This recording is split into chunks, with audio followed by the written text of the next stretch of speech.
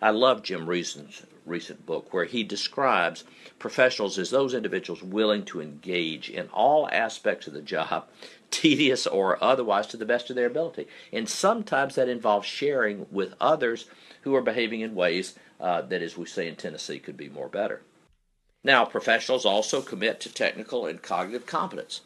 We expect that, we understand that, but in a day and age of safety science, we know that professionalism involves also those behavioral attributes that promote clear and effective communication, being available when we're supposed to be available, modeling respect for other members of the team, being aware of how my performance impacts your ability to do work.